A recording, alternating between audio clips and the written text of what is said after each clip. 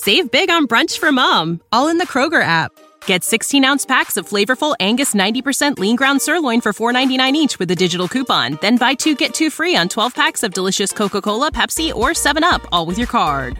Shop these deals at your local Kroger today, or tap the screen now to download the Kroger app to save big today. Kroger, fresh for everyone. Prices and product availability subject to change. Restrictions apply. See site for details.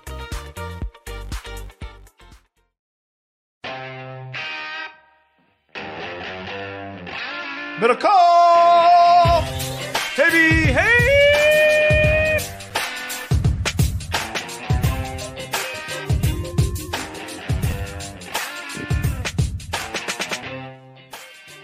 Hello, everybody. Welcome to another edition of Haberman and Middlecoff. It's great to have you. If you are live on YouTube, that's awesome. We appreciate you being here. Hit that subscribe button. Hit the thumbs up. That's a like. Thank you very much for your patronage. If you are listening to this podcast, whether you're brand new or an OG, thank you as well for listening. You're already subscribed probably, but if not, hit that and share it with your friends or your enemies. Yeah. Plus, leave us a question. Apple Podcast, 5 stars. We appreciate that. Yeah, we got to get back to the mailbag. Got to get back to bagging. Bag alert. Bag alert. Although I did develop, John, a new label for big-ass games. Those are bags also. And I've got I got some bags for you this week, big-ass games. Pet peeve of me, honestly, I this might be stupid, but it's just, maybe it's because it's become so mainstream, the he got the bag. I despise that fucking term. I absolutely hate it, mainly because when I think bags, like that's the bag man, that's like what the mob used. Remember Eddie DeBartolo for the rubber band man? Rubber band, yeah. Like drug dealers would use, what guys would use back in the 90s, like, Bobby Bowden rolling up to a dude's house, drop off a bag to land a player. Mm-hmm. In 2022, like whether you're in the NBA, the NFL, or even now in college, you get direct deposits and we pay taxes on those money. They're bags. Like when someone signs the max contract, in the NBA, it's like, he just got his bag. No, actually, he signed a contract and he's going to pay half of it to the government. There's no that he would die for that money to come in a bag of cash, but actually he'd be screwed because he would never be able to get into a bank. So there are no such things as bags of cash. I mean, there are still on like the black market if you're doing some drugs, but or not anything that a team account is tweeting. Not anything that we talk about in this sphere that the word bag gets used about, specifically players. Like a coach, like Kirby Smart just got the bag from Georgia. No, actually, he just got a bonus in a direct deposit, and half of it was deducted for taxes. That's just a pet peeve of mine. Yeah, I understand. I don't like bag. Well, I'm not going to get into all the stuff I don't like. It's a long list, but suitcase of cash. Well, no, it's legitimate beef. Legitimate beef, John. Although I did see that DeAndre Ayton, after receiving his bag in this offseason, did not receive a phone call or a text from the Suns head coach, Monty Williams. Today was media day. This is not going to be a discussion on the show, but they did ask him if he and Monty have smoothed things over, and he said, we haven't talked. So off to a good start. I have another pet peeve, but it's just, it feels like I'm very negative. Like I would imagine when DeAndre Ayton, for example, he signs whatever. I don't know the exact number. Let's just pick 120. It might have been 140. It was a large amount, right? He got a huge contract. And people are like, generational wealth. Like, no, guys, he was the number 1 pick in the draft, and I'm pretty sure he got $40 million. So he technically already had generational wealth. Like, I don't know what people like. There's not like a set. Like, no, if you have like $15 million after taxes, like if you invest right and put some away, like that's setting people up and you're going to have some income streams. I think we have a false sense of like what can set up some people for some like down payments of homes and keep food going on the table. Like, well, we don't know exactly how many. We should start specifying how many generations we're talking about is really what we should do, And the other thing about generational wealth that kind of bothers me, like, do I want my kid's grandson to just be fucking living on Easy Street because fucking John Middlecoff was grinded? Like, isn't that part of like nepotism?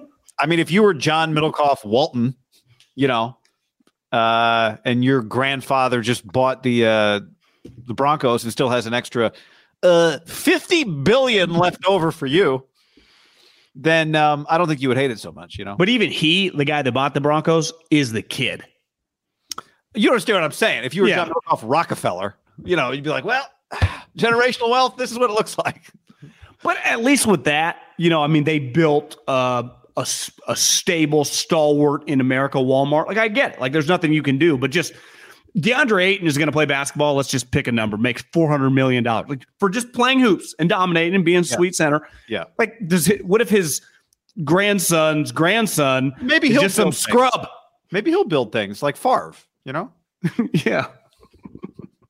It's just like you're a legacy builder. I can't get over how my take on Brett is he was broke, or he's closer to broke than people realize. Doesn't have the cash. Well, once you start seeing, now you never know. I mean, you can't assume anyone that does commercials is broke because they might just be offering an absurd amount of money, right? But when you saw the copper fit, you're like, all right, I wonder how much they're paying. Maybe it's just too good to pass up, right? Like John Hamm keeps saying yes to every commercial people ask him to do. He is in the industry though. There's it's a little different. He might just be making $2 million for a random ad, right? So it's like, well, I mean, 8 hours of my time. But once I saw the ad on my phone, this is right before that story broke of Brett. It was like a sponsored prayer ad. I was like, and it didn't look like it wasn't shot well. Brett was clearly reading a script that wasn't near the camera. It was just poorly done. It made me think he wasn't getting paid a lot of money to do it, but that he needed the money to do it. I don't think you're crazy. Well, think about this. Brett had, to build the volleyball center was $5 million. That's net $5 million. So, like, are we sure Brett is just flush with cash? Mm-hmm. I would guess. I read the long ESPN article. Yeah. My number one takeaway is he does not have the cash and he's so famous, does not want to be embarrassed. And now it's the double whammy. Now he's broke and he's fucking might go to prison. He didn't make, Dak Prescott. No, he didn't. What was he making per year? What would you guess Brett Favre's career earnings were? I'm guessing on the high end, he made like in a year, maybe 15? Do you think he made 14, 13 on the high end of the year? So I'm going to guess long career, came back for, got paid a lot of money at his. But I'm going to say career 85, 140. Okay. He was 140. And he was a pretty marketable player over the years. So I think you could had a lot of be pretty $250 million over the life of his playing career. The money outside and inside. That's Brett made more than enough. I would say Brett kind of transcended like the Steve Young, Troy Aikman guys probably making $5 million and everyone thought they were super rich. The guy started making $20+ million, right? Yeah. Yeah. Do you have his yearly? Like what was his? No, I just have his career. He's 22nd all time, 137.8. Seriously, he's 22nd all time. Well, that could be, that might need to get updated. Like 4 Bosas that out earn him. Yeah, I mean, his last year for the Vikings, he made 16, which is the most he ever made. Wow, he was making a lot of like 6s and 7s and 8s. He actually got those last 3 years. The Jets' 2 Vikings years were very big for his career earnings. It was 12, 12, and 16. So that's 24. So he made an extra $40 million. Like just his Packer career was 100, which at the time I bet he was near the top, right, of career earnings. Sure. That extra 40 is like, I mean, is that J.C. Jackson money? Yeah, I mean, 90s money. And then, like, what was his last year? Like 2011 money, or 2 different things, right? Yeah. What was his last year in the league? Probably 13 or something. 14. It was 10.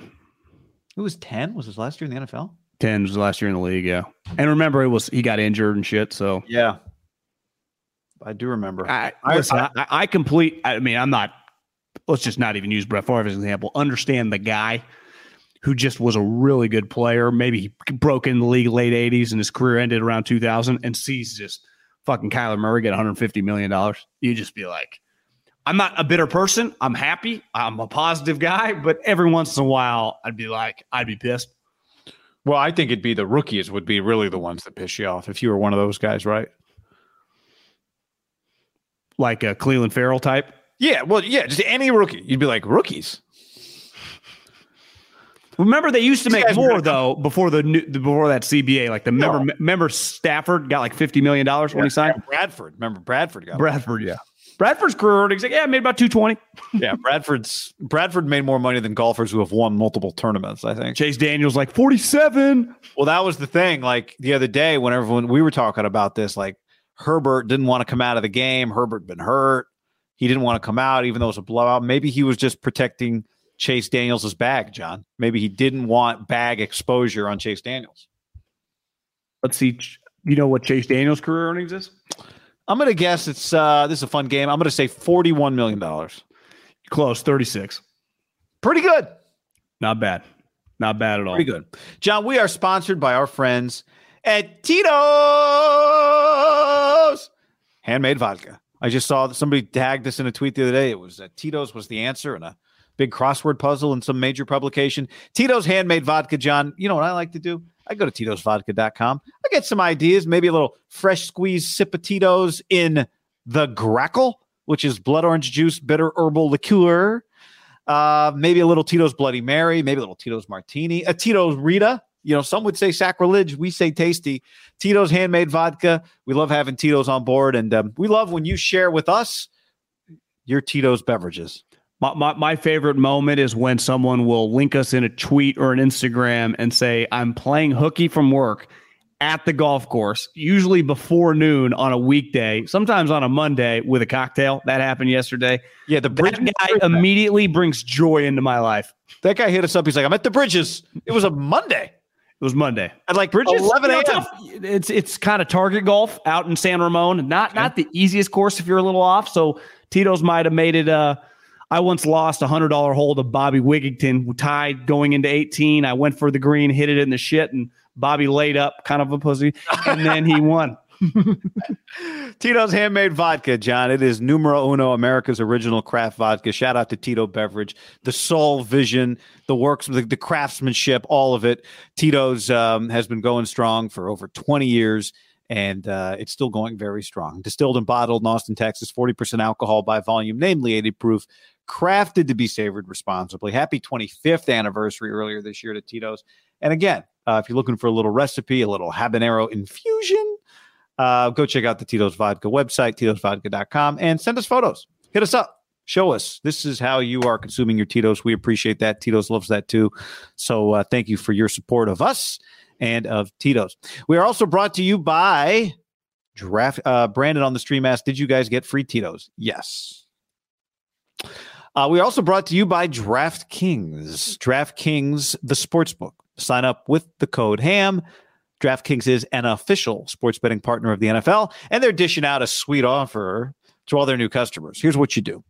You bet $5 on any football team to win, and you receive an additional $200 in free bets if that bet cashes. That's right. New customers who bet at least $5 on any football team to win this weekend will get an additional $200 in free bets if your bet hits. Plus, with same game parlays, you can combine multiple bets from the same game to give yourself an even bigger a shot at even bigger winnings all season long. Don't forget, there's also DraftKings Fantasy if you're in a state without the DraftKings Sportsbook, which is also a good time. But no matter what, download the DraftKings Sportsbook app now. New customers use the promo code HAM. You receive $200 in free bets if your bet hits after placing a $5 pregame football wager. That's code HAM. Only at the DraftKings Sportsbook. There you go. You got anything standing out? Well, one parlay for this Thursday would be Tyreek Hill and Waddle each to score a touchdown in the. How about this? Triple team it and Burrow to throw one. Waddle, Tyreek, Burrow. Maybe Jamar. Go big. I don't hate that at all. It's a pretty attractive Thursday night game. Dolphins 3-0, and the Bengals kind of need to win, right? The Bengals lose this game, they're 1-3. So critical game for Cincinnati. And I think they play, since he's actually got I feel like they play somebody in 2 weeks too. So somebody good. So in any event, check show notes for disclaimer and details on all of that. John, the internet's buzzing today. The internet is buzzing today. Does Jimmy Garoppolo hate Kyle Shanahan's play calls? According to sharp-eyed Brooks Anderson on Twitter, who's tuned up this video to over 270,000 views, people believe that Jimmy Garoppolo said, all your plays suck, man. All your plays suck, man. What did you think he said? Because honestly, I'm not the greatest lip reader. I don't really have any clue. I'm big lip reader guy over here, and I can't tell if he says all your plays suck, man.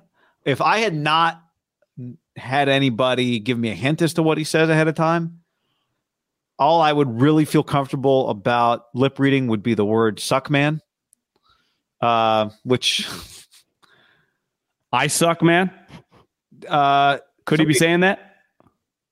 Doesn't look like he says that. Could be saying that. The theory I got from a friend today on text message is, what do you think about going into that play? Because that's the pick that he throws to his former teammate. K1 tips it, gets picked by who I forget who even picked it, but he basically just, K1 might have been in a 49er uniform. He fucking threw it right to him. Is that play call was something Kyle specifically said, hit Debo coming across the middle? Like it was a collegiate level. This is the throw you make, like basically a predetermined. Jimmy drops back, throws, kind of plays the blame game. This play sucks, or your plays suck. Like, what the fuck are you telling me to do, Kyle? Like I was, because it was such a bad pass. Like, now the thing is, we've seen Jimmy make similar passes, so it's hard to just be like, well, he would never make that level pass. Like, he's not Brady or Rodgers, but his response feels a little bit like someone told him to throw it. Oh, right? Like it's going to be there. Just Debo be wide open. So-and-so. We've been watching K1 do this in practice for years. He always bites on the out route or whatever. I don't know, because Jimmy's reaction, that was a theory that I guess would have some potential validity. I do wonder if he'll get asked about it tomorrow, what he was saying. He'll definitely get asked about it tomorrow. I think here's what I would say is, like, so far not so far this year, watching that game, a lot of their plays weren't great. A lot of their plays didn't work. And afterwards, we spent time trying to assign blame to Jimmy or to Kyle or the offensive line.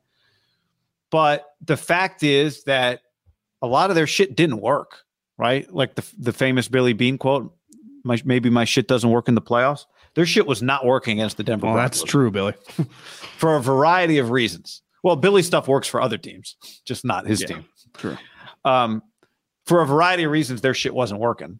So our plays being like, Kyle, your plays suck, or our plays being nothing is working, if that's what he said, he's not wrong, because a lot of their plays did not work when they had to work. And some of it was him. A lot of it was him.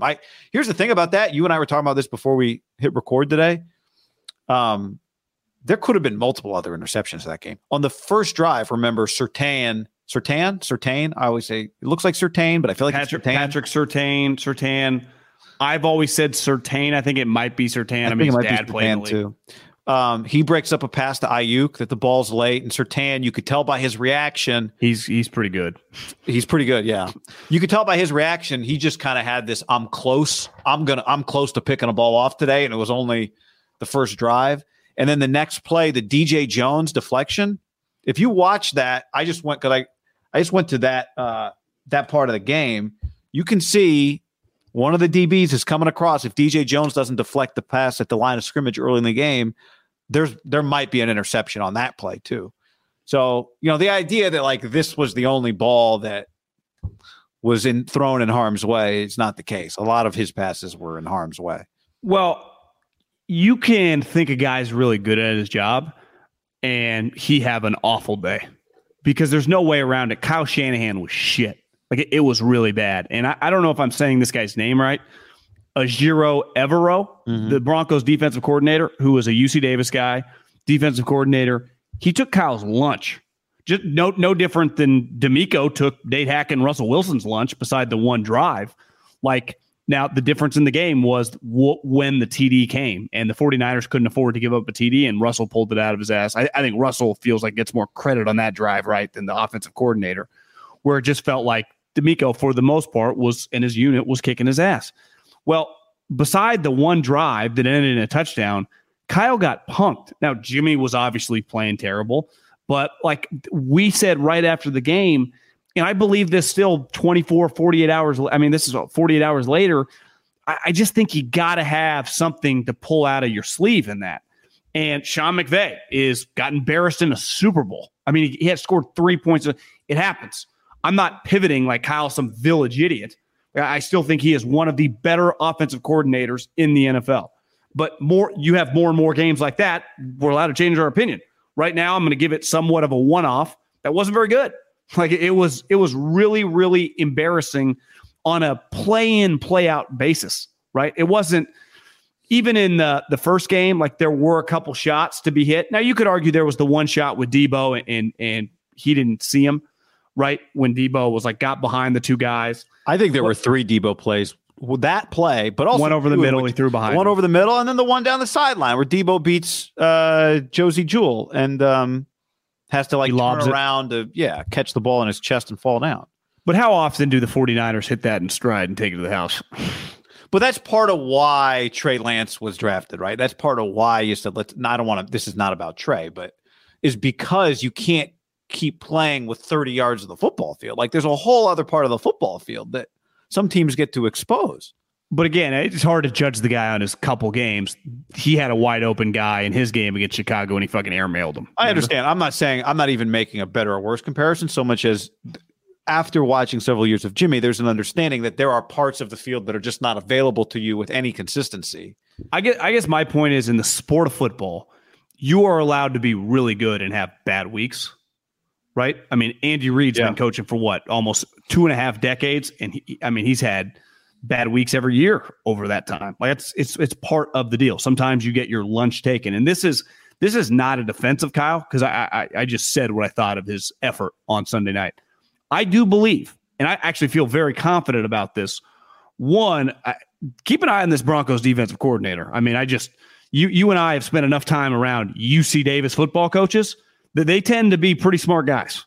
And I don't think this guy's any different. Do you know where he came from, guy? He was with the Rams last year. Yeah. I think he was there. Like he's highly thought about, and now he's got good players.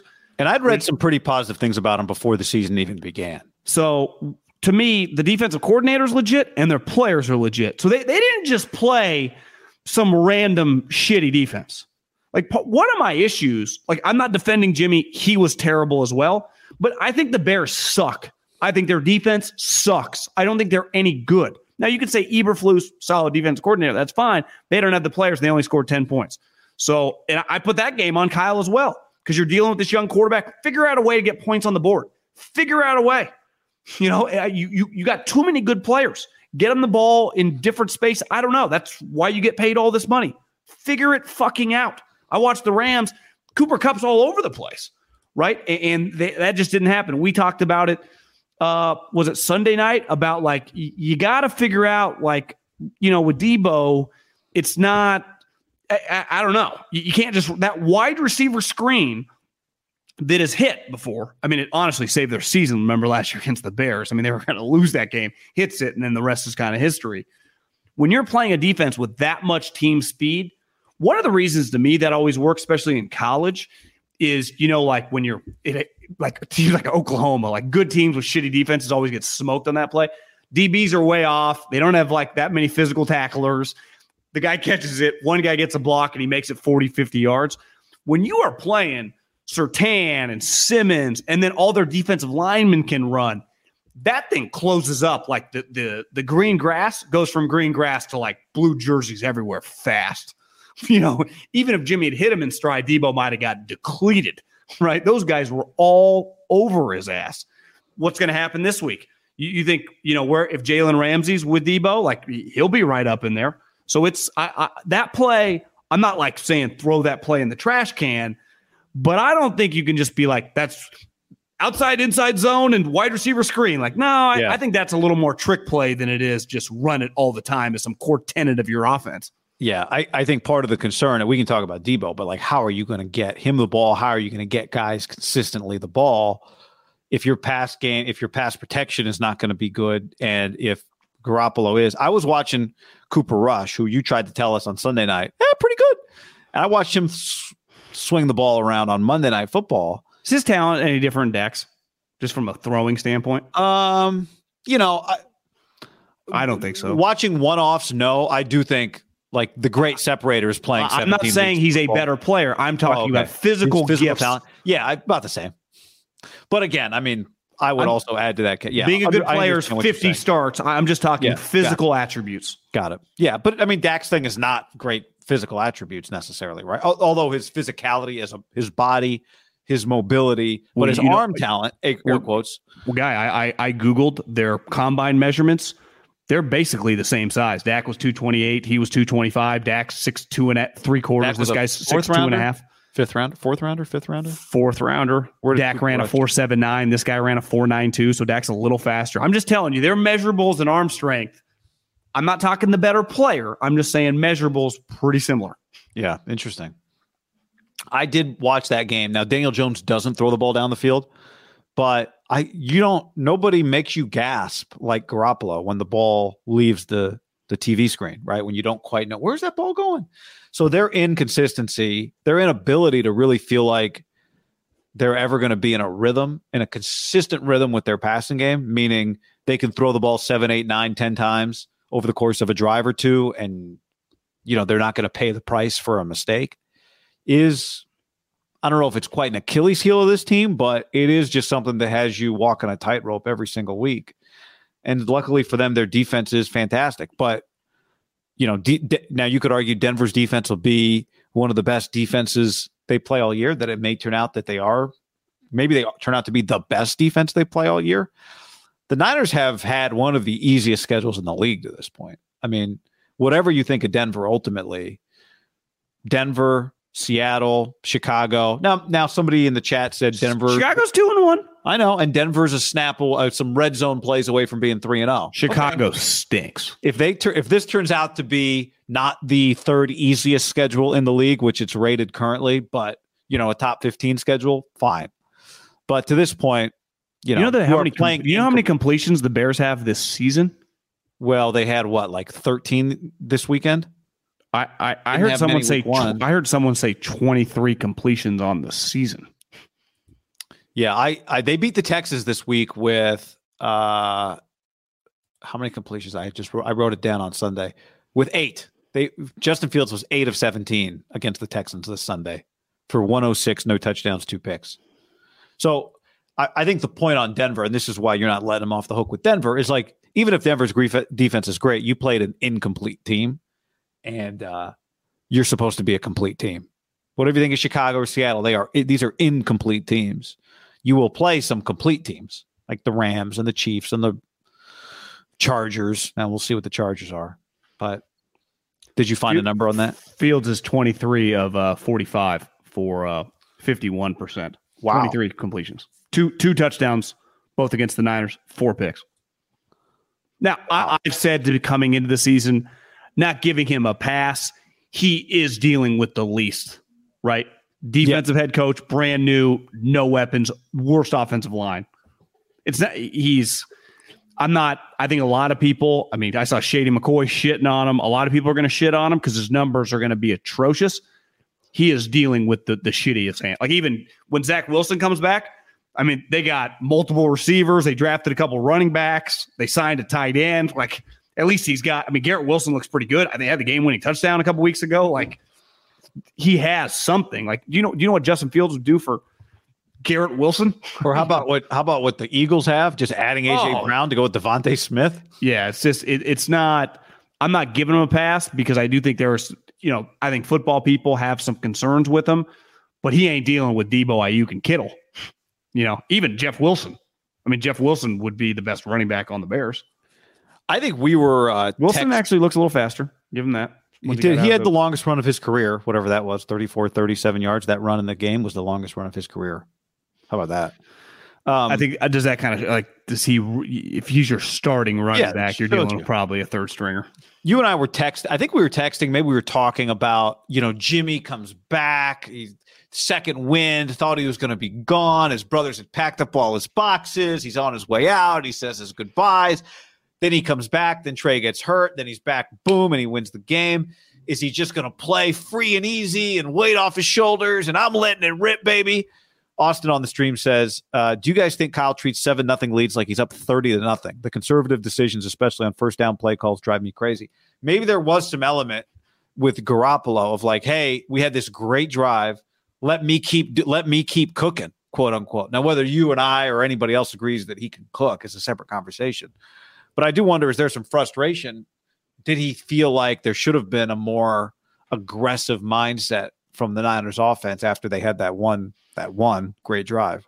Yeah, I saw someone put it out on social media of, now I don't always agree with these, but the analytical community has basically, did you get it right or wrong when you punted or kicked the field goal? Basically, like gives you a plus or minus on the fourth down short yardage stuff. And obviously Kyle, just, you don't even need to see the stats. He leans on conservative. He's less likely, I would say, over his career to go for it. Is dead last in the league so far through 3 games of making the right decision. Now, I'd have to look back at the other 2 games. Like last week's game, there is a balance of, you're in such a low-scoring game. You do have to be smart about it. But as we said on Sunday night, there is a balance of just holding on to the rope and hoping it doesn't fucking break and you fall down through the cliff. And that's kind of what he just held on till the end, and the rope ended up breaking and he died. Right. Instead of like, yes, hey, man, maybe you should try to climb out of this and maybe once or twice go for it in a situation. And maybe you get a kill shot. Maybe you break a big play. Maybe, I don't know, one of your star fucking players makes a play, because that's ultimately what happened and decided the game for the Broncos. His star player made a couple plays. And so did their receivers like Sutton and Judy are pretty big time. Now, I would say that if you just pulled the league, Debo and Ayuk, would you take Debo and Ayuk or Sutton and Judy?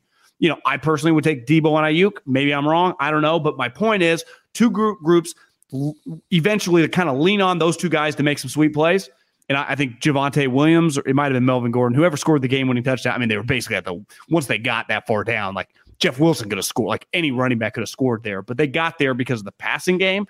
And now you could argue that it was outside the context of the offense. It kind of was in the one where he kind of scrambled around. But that's your point, is like you have to account for the fact that just because Russell is bad for 3 quarters, if you're in a 7 or 10 or a 1-score game, all he has to do is make a single play, which he can do. Yeah, but even this week, Stafford, like I watched that Arizona game, he had on 3rd down, he airmails Kupp. I mean, by about 40 yards. It was one of the worst throws of the day.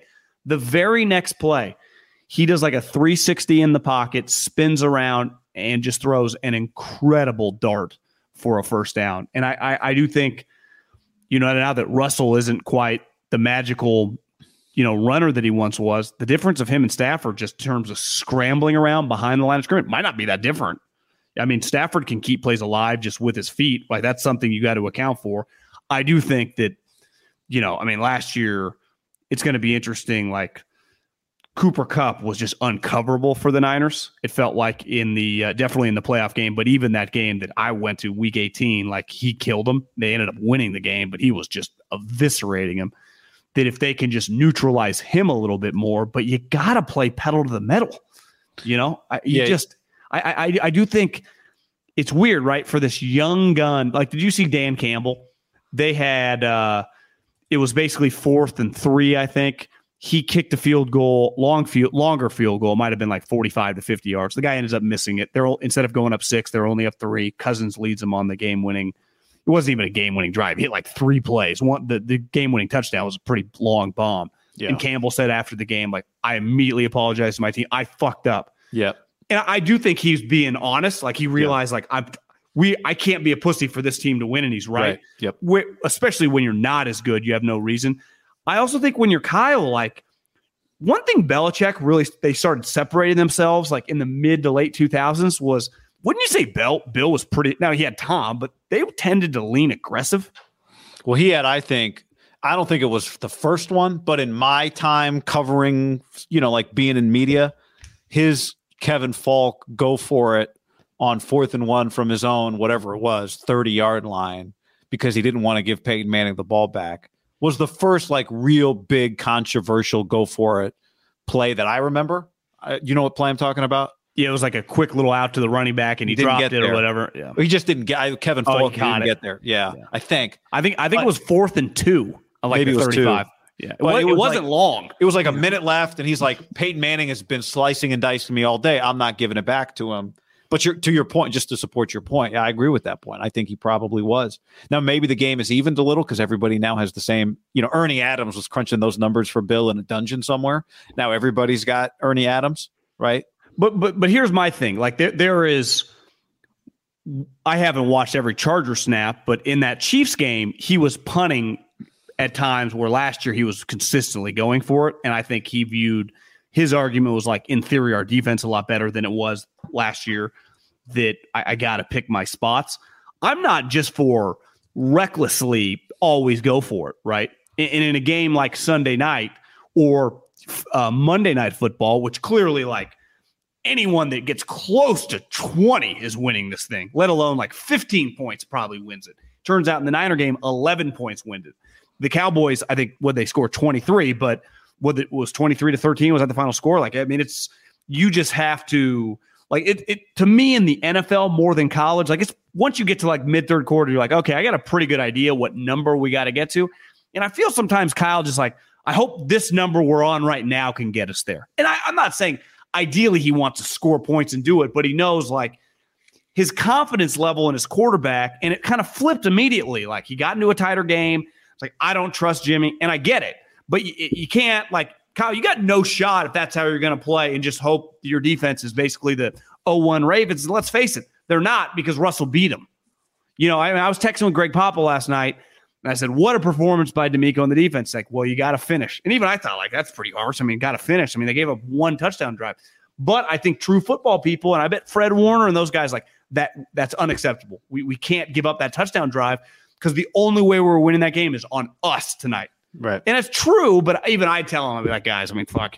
Well, yeah, no, you're right. I agree with that, what you were going to say there, but I also think it's like losing a baseball game 2-1 and you give up a home run in the 8th inning. You're like, I pitched great, but you know when you're in the game that that one pitch is going to make the difference. And I think that's probably what that game was like. If you had said ahead of time, hey guys, you're going to give up one touchdown today, take it or leave it, you would take it. But at the same time, once you're in that game, you realize this is what it's going to take to win this game. That's what it was going to take to win the game. It's not. I think you come out of it going, they're clearly a good enough defense to help the Niners compete, right? To me, if on both sides, like both those two defenses feel like pretty high level. Like if I'm a fan of those, might be one of those teams, top 5 defenses in the NFL. Yeah, I agree. I think they are. ButcherBox.com/ham and another special deal. Free for a year. You get salmon, chicken breast, or steak tips in every order for a year, plus an additional $20 off right now at butcherbox.com/ham. Been telling you about it for years.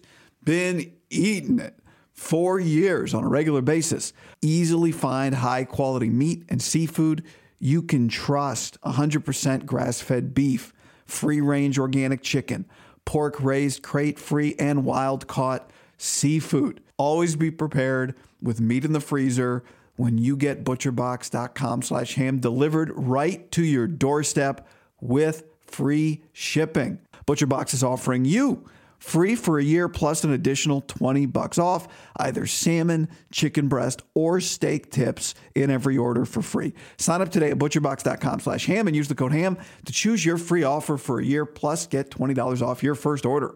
Prize Picks is America's #1 fantasy sports app because it's the easiest and most exciting way to get in on the action. While you watch your favorite players in sports, you just pick more or less on 2 or more player stats, and then the fun is on. Prize Picks has something for every sports fan, from basketball to hockey to League of Legends and everything in between. It's really simple to play. You make your picks, submit an entry in less than 60 seconds. I'll do it at halftime of a basketball game, and I also have some season-long more or less picks on MLB homers. You may remember I've got less on Ohtani homers this year. We'll see. And at halftime of your next NBA blowout game, just jump on and go, Steph Curry more than 11 points in the second half. It'll change the game for you. Download the Prize Picks app and use the code HAM50 for a first deposit match of up to $100. That's HAM50 for a first deposit match of up to $100. Prize Picks, pick more, pick less. It's that easy. What's up, everybody? It's your old friend, John Middlecoff. I'm here to tell you about our friends at Game Time.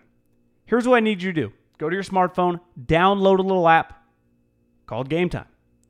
Baseball season's in full swing. Oracle Park. Been there a million times.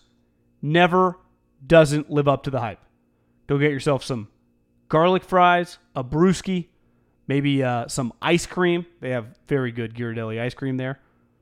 And when you do that, promo code HAM. So download the Game Time app. Your first pair of tickets, promo code HAM, H-A-M, save $20.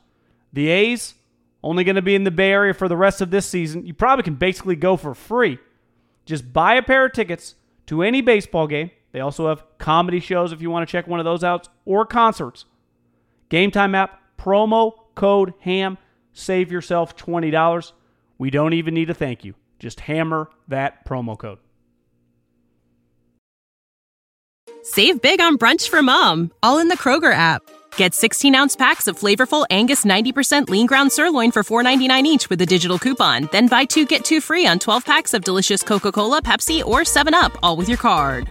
Shop these deals at your local Kroger today, or tap the screen now to download the Kroger app to save big today. Kroger, fresh for everyone. Prices and product availability subject to change. Restrictions apply. See site for details. The Bills, they've lost half their team. You see that?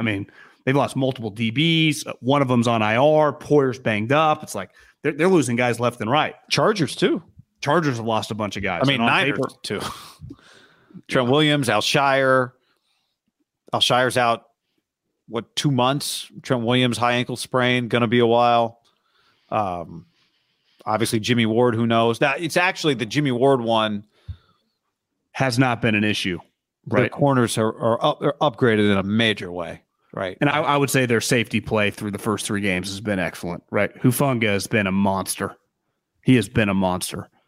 And he has been excellent.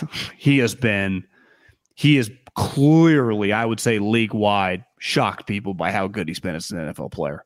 Because the way he played at USC, I think he was 15 at USC. Does that sound correct? Sounds correct. It felt like when you watch USC during the Clay Helton era for a couple years when they were just pretty average, he made so many plays. And I think the knock on him was like, tweener, not big enough to play linebacker, but he's not going to be fast enough to play safety. And it's why scheme fit in the NFL is so big. Like, yeah, he's never going to play like Ed Reed. He's never going to travel like Earl Thomas and cover ground. But if you leave him up near the line of scrimmage, why is it so hard to run on the Niners? Well, they got a good defensive line. They have excellent linebackers, and they got Hufanga. It's like, holy shit.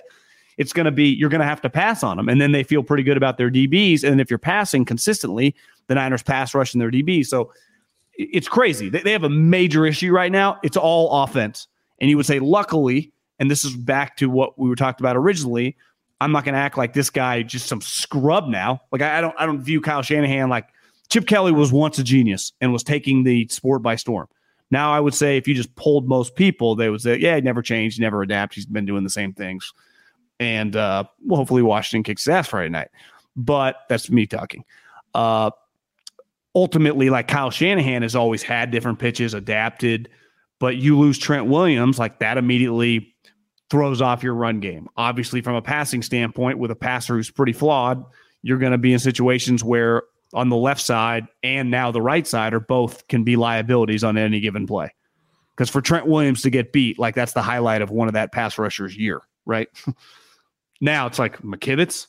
You got to be, imagine being over the next month, every team that plays the 49ers, if being in the D-line room and getting ready for that week, like 71's not playing. Like obviously like this week, the Rams, like how excited that defensive line is.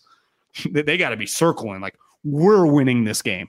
I bet the number one thing that Raheem Morris and that unit is saying is like, we're going to take control of this game, right? We're going to fucking overwhelm them. Because it felt like early on. Don't you think that's what D'Amico's telling his guys? 100%. But that's what the Niners have been telling everybody for the last several years. They have just had, when their offensive line has been solid, right?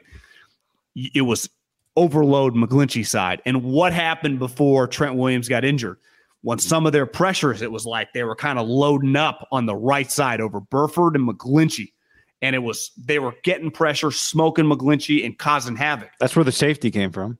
Now, like why I would treat them both as equals. We'd be equal opportunists will come from both sides. Why would you waste time over 71? And definitely last year, 71 and Tomlinson, it was that was a core side. That was one of the best. I would imagine that was one of the better left guard, left tackles combination. Might have been number one in the league. Yeah. Now this week, I mean, it's probably like potentially, it's like the Rams. It's shitty. The reason you waste time over there is because they're going to run that way. Right? The reason you line up against 71 is because they're going to run behind them. Yeah, you got to overload, especially when 85 is over there. Well, the Niners ran a play of the day where it was 71, 85, 89, 44. It was Trent, 2 tight ends, and Juice next to him. And I watched the play. I'm like, well, I wonder where they're running on this play. And, of course, they ran it right behind Trent. Well, see, my issue, like, I am not some 2022 passing game elitist that just, you and I have talked about the scoring, but even just the way you play. You know, the analytical guys think that the ratio should be like 3-1. That they don't believe in running the ball. Like, that's a huge thing.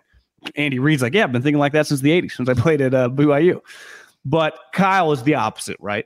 And I'm all for plays like that because I not only think it's important to be able to execute plays like that in short yardage, but it's also important to play like that and set a tone for your team.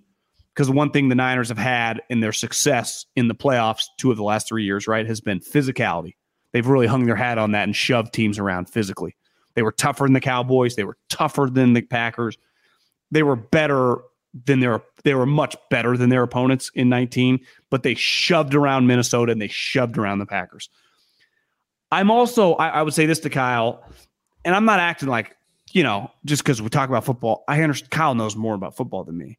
But like, that's the game that, especially by the time like halftime, I don't think you're going to be able to shove it down these guys' throats. Like they're like, well, you're going to play like Chuck Liddell? We'll swing like Chuck Liddell. Let's keep throwing body blows. We want to play like that. Yeah. And the Broncos, led by this UC Davis guy, but it doesn't matter who your defensive coordinator is. It's what you do have to have the horses on defense. They're like, we're in for a heavyweight fight. Honestly, you can tell with Gregory and Chubb, and obviously they've got. Didn't they feel like mirror images of the Niners defense? Surtain is just that guy's been swaggy since day one. I mean, he's always believed in himself. I mean, guy's dad was a Pro Bowler. I mean, you guys probably you see that Instagram of the kid going to the flag football game dressed in a suit with the headphones. No, I put it on my Instagram story. I think SportsCenter put it out. It's pretty good. He's like, that's good. My sixth grader headed to the flag football game. It's him walking out of the house with a rolling bag and in a suit with the headphones. But the point is, like, Patrick Surtain the second. Now we don't know how to say it. We're saying it in between. I know. He's sweet. He's sweet. Yeah. Remember, they took him. Like, everyone's like, you're not taking Justin Fields. They're like, no, we're going to get a generational corner here. Yeah, we're going to get the next Champ Bailey of the Broncos. Right. And it's clear he is. Alshire also injured. I mentioned that. Maybe, I mean, one thing, we went to a lot of 49ers practices. Their backup linebacker group, this is, they've developed linebackers pretty well for several years now. Remember 2 years ago, they cut a linebacker who immediately got signed at the final cutdowns before the season began. This year, I think it's pretty clear speed is on their side when it comes to their linebackers. Flanagan Fowles, Oren Burks, McCrary Ball. So maybe they'll be able to the drop off while Alshire was a clear starting player is not although there might not be a drop off in the league like Trent Williams to whoever's next at left tackle for the Niners, but maybe that one's not quite as bad. They have, listen, there are injuries all over the NFL. I mean, a ton of teams are missing players left and right. And I don't think the way this Guyton just went down for the Chargers too for the year. They lost 3 guys. Yeah. I mean, have you seen? I haven't seen Joey Bosa's injury, but Slater's out for the season. Guyton's out for the season. Yep. Herbert, struggles to breathe every other day because his ribs are fucking shattered, cartilage. There is, and they aren't alone, right? I mean, Jets missing players. You just go the Patriots. How about Sterling Shepard getting hurt on Monday Night Football? Like the last play of the game, I missed it. Jogging. The game was kind of over, so I stopped paying attention, and then I look back and the cart's out there. What the fuck happened? Truly just jogging. I text our buddy Cam Worrell. I'm like, Cam, because he knows all about. He's in the turf. It's the turf. And I was like, all right, the turf can't be responsible for this one. He wasn't cutting. Nothing happened. He's like, well, actually, they replaced the fill on that turf. to like a bunch of sand because the rubber was flying everywhere. So there's no give. And these guys are just he said, so when you extend your leg like that, you're just kind of, if there's not going to be any give, you're just at risk. So he does think the turf is to blame on that one too, even though it looks like pretty innocuous. Jesus. But yeah, bad. Anyway, sorry, I interrupted your point about injuries. I just believe that the league and the owners don't truly care, even though they kind of should. I mean, these are their players, and the reason they're going to win. The way the schedule of training camp now, and I'm not acting like I could survive an NFL practice. Nobody is. Even personnel people and GMs, most of them didn't play in the NFL. I would imagine under half people in front offices played in the NFL.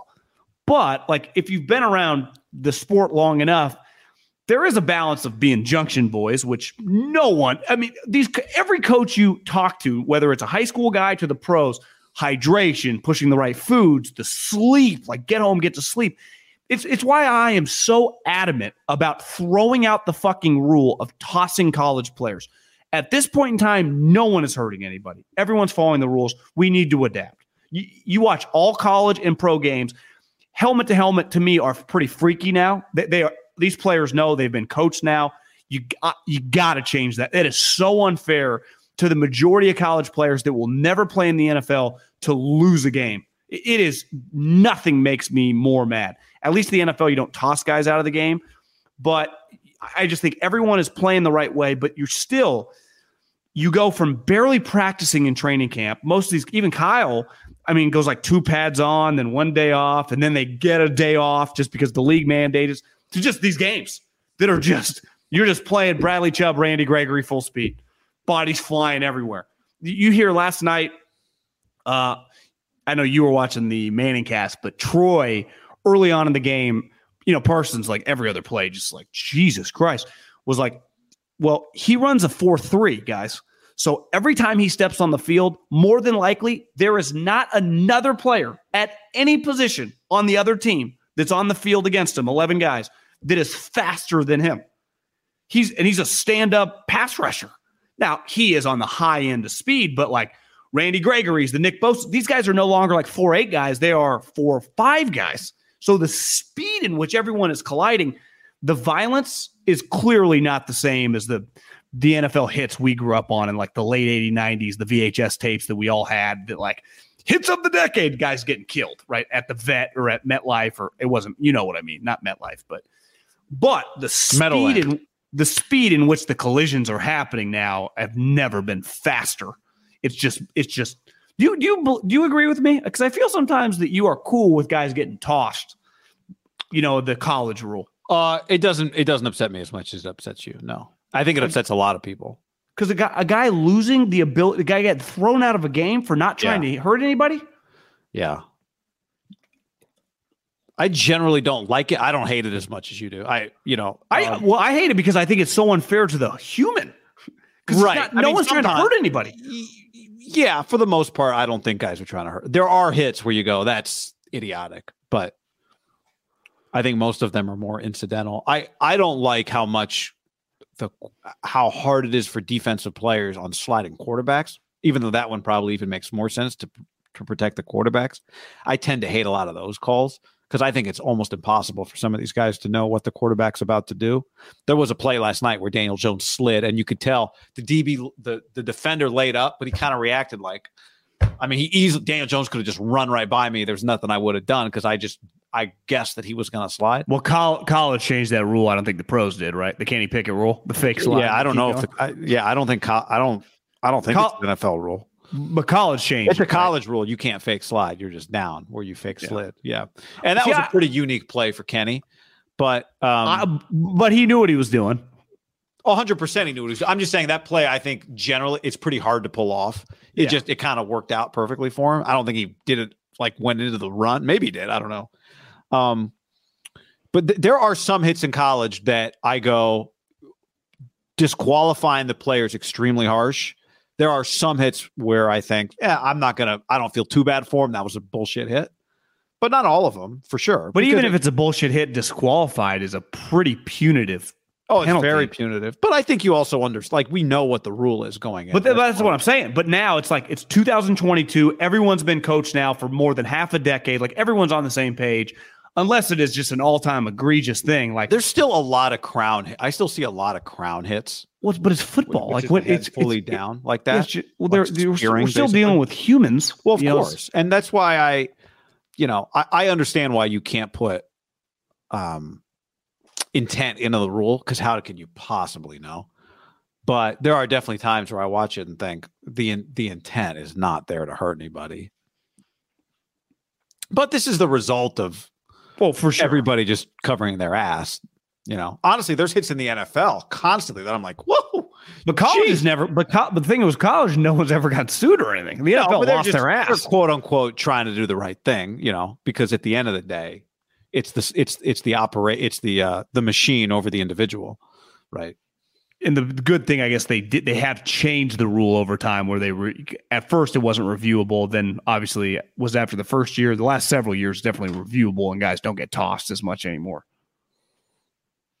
Yeah. Right. Yeah. They go now. It used to be that the play on the field had to automatic toss. Yeah. Now you have to have clear. But I thought there was one the other day that I didn't like. But anyway, that they tossed a guy that I didn't think. Haberman's just cool with guys losing games. No, I'm not cool with it. I just have I don't get that mad about it, because we all know what the rule is going in. But yeah, there are times where I don't think guys should get tossed. Absolutely. Well, when it's AFC, NFC, when the Big Ten and the SEC. Well, 100%. There are games that's getting tossed. There are games in the NFL where I'm like, thank God that rule doesn't exist, because guys would get. I would guess whenever we morph into whatever, who even knows what we're ultimately morphing into, some rules get changed, right? Yeah. Well, the coaches don't want that rule. No. Well, it's just very unfair to a kid, because again, most of these guys, like, they have a finite number of games left in their life in college. Like, they're never playing. They're not pro football players. Most safeties you see get tossed on a given week are not going to go play in the NFL. It really bothers me too. Like in a bowl game, it's like the last game, you toss this guy out of a bowl game. A college playoff game. Oh my God. What are we doing? And you really could give a sufficient punishment that doesn't involve, you could make it a 30. I wouldn't do this, but you could make the penalty pretty severe without having a guy disqualified from the game. Yeah. But the reason I don't argue about it, because then we end up going about it for 20 minutes in circles. But I think most people feel like you feel about it. I think most people hate it, which I understand. I'm just pro kids. I I'm pro kids. Hey, it's a little more ruthless. Anti kids. Yep. Anti the kids. No, I'm pro the other kid. I'm pro protecting the kid. I could argue that, I guess. I feel like in college, it's rare. In the NFL, there is a lot of like guys laying lifeless. Even still, not as often. I feel in college football, guy just laying on the ground for a big hit. My first reaction is that I think you're right about that. Yeah, I feel it's less likely to just the decleater. I saw a guy who gave the hit the other day. Yeah, I saw a guy who gave the hit the other day, hit the ground, like that. Yeah. And that's what happens sometimes more in college. Remember, was it the Oregon State Fresno State game where a guy got destroyed and the Oregon State guy was all fucked up? Yeah. Yeah. In the pros, typically the dude taking him out, unless he gets collateral damage, like the DB jumps up and starts pumping his chest and the offender is dead. Was that Monday Night Football last night where Saquon collided with one of the Cowboys safeties and they both just kind of like, ugh. Did you see that play? No. I think that was last night. What was the Sunday night game? Could it have been Sunday Night Football? It was Niners, Broncos. Oh, yeah. That game? I don't remember that game. Yeah, it was Monday night. And so one of the dudes hit Saquon, boom, and he just kind of like, they both just kind of, I think maybe it was Peyton or Aikman. I don't remember who I was watching that time. Just said, he expected to end up on the ground after the hit. And both of them just were standing. That's how Papa and I started talking. A text came out after Saquon had the sweet run where he broke a tackle, made a guy miss, and ran around like 5 other guys for a touchdown. Just pops up on my phone. What would it take to get Saquon? And I'm like, well, as long as they're competitive. Did the Niners have the chance to do that? Yeah, they ain't trading for him. Remember Jimmy G for Saquon? Wasn't that somebody's trade idea? I had a buddy that texted me, the 2 best players last night were Penn State guys on the field. That's a good call. How many games did they win together at Penn State? I don't think they really crossed over. Maybe like Micah's first year. Yeah. Saquon's went to the Rose Bowl, didn't he? Yes, Saquon was absolutely incredible in college. I just feel like Micah didn't quite get the chance because COVID happened. Like I really do believe if he plays senior year, he goes like fourth. If Kyle Pitts can go fourth, 10? Micah Part, he went 12, I think. Crazy because he is physically just remarkable. Yeah, played more like he was playing a little more like Fred Warner in college. Yeah, but now teams already project guys like they. I know. Penn State sometimes they can it's just kind of a weird place. I mean, Saquon went to. Now Saquon in college though was like Ohio State busting 80-yard runs. Like he was every single week jumping over guys. And remember like the lifting videos of like, did you just see Saquon squatted 7,300 pounds? And the whole team's around. It's like, whoop, whoop. It's like, Jesus. He's pretty special when he's right. Even last night, the knock on him was like Adrian Peterson. He wouldn't pass block. And even last night, Troy's like, look at that effort. He got in front of, I didn't realize the Barr guy from UCLA is now on the Cowboys. Takes on Barr, gets kind of destroyed, but he took him on. Anthony Barr. Yeah, had a good run with the Vikings. John, I think Thursday night, the Dolphins and Bengals play. Thursday night, one of the storylines coming out of that game might be, especially if the Dolphins play well again, even though you could argue they should be 1-2, not 3-0. Do the Niners miss Mike McDaniel? I had somebody text me that yesterday, just like, how much do you think this matters? And I said, well, how much do you? It was a college coach. I said, well, how much do you think it matters? And his response was, well, I mean, it was basically his run game guy for 10 years. So I think it probably matters a little bit. And I do wonder if it matters, especially when you're trying to find answers. Like, it's one thing when everything's rolling. Did you ask Lincoln if he'd ever lost a guy like that in his tenure? Lincoln Riley? Yeah. He said when Drew Hill, losing Drew Hill, who texted me the other night, by the way, our boy. But I think that's definitely going to become a story if the Niners continue to struggle on offense and the Dolphins keep winning games. And you could argue, even if neither of those things happen, if Mike McDaniel is everything that Andrew Hawkins and Kyle Juszczyk and everybody else says he is, how could you not miss him on some level? Well, Tirico had a comment on Sunday Night Football about Brian Griese for the last. He traded in his makeup for a headset. He said that, and he's factually correct. He wore makeup in his career after football, which for the last decade been calling football games.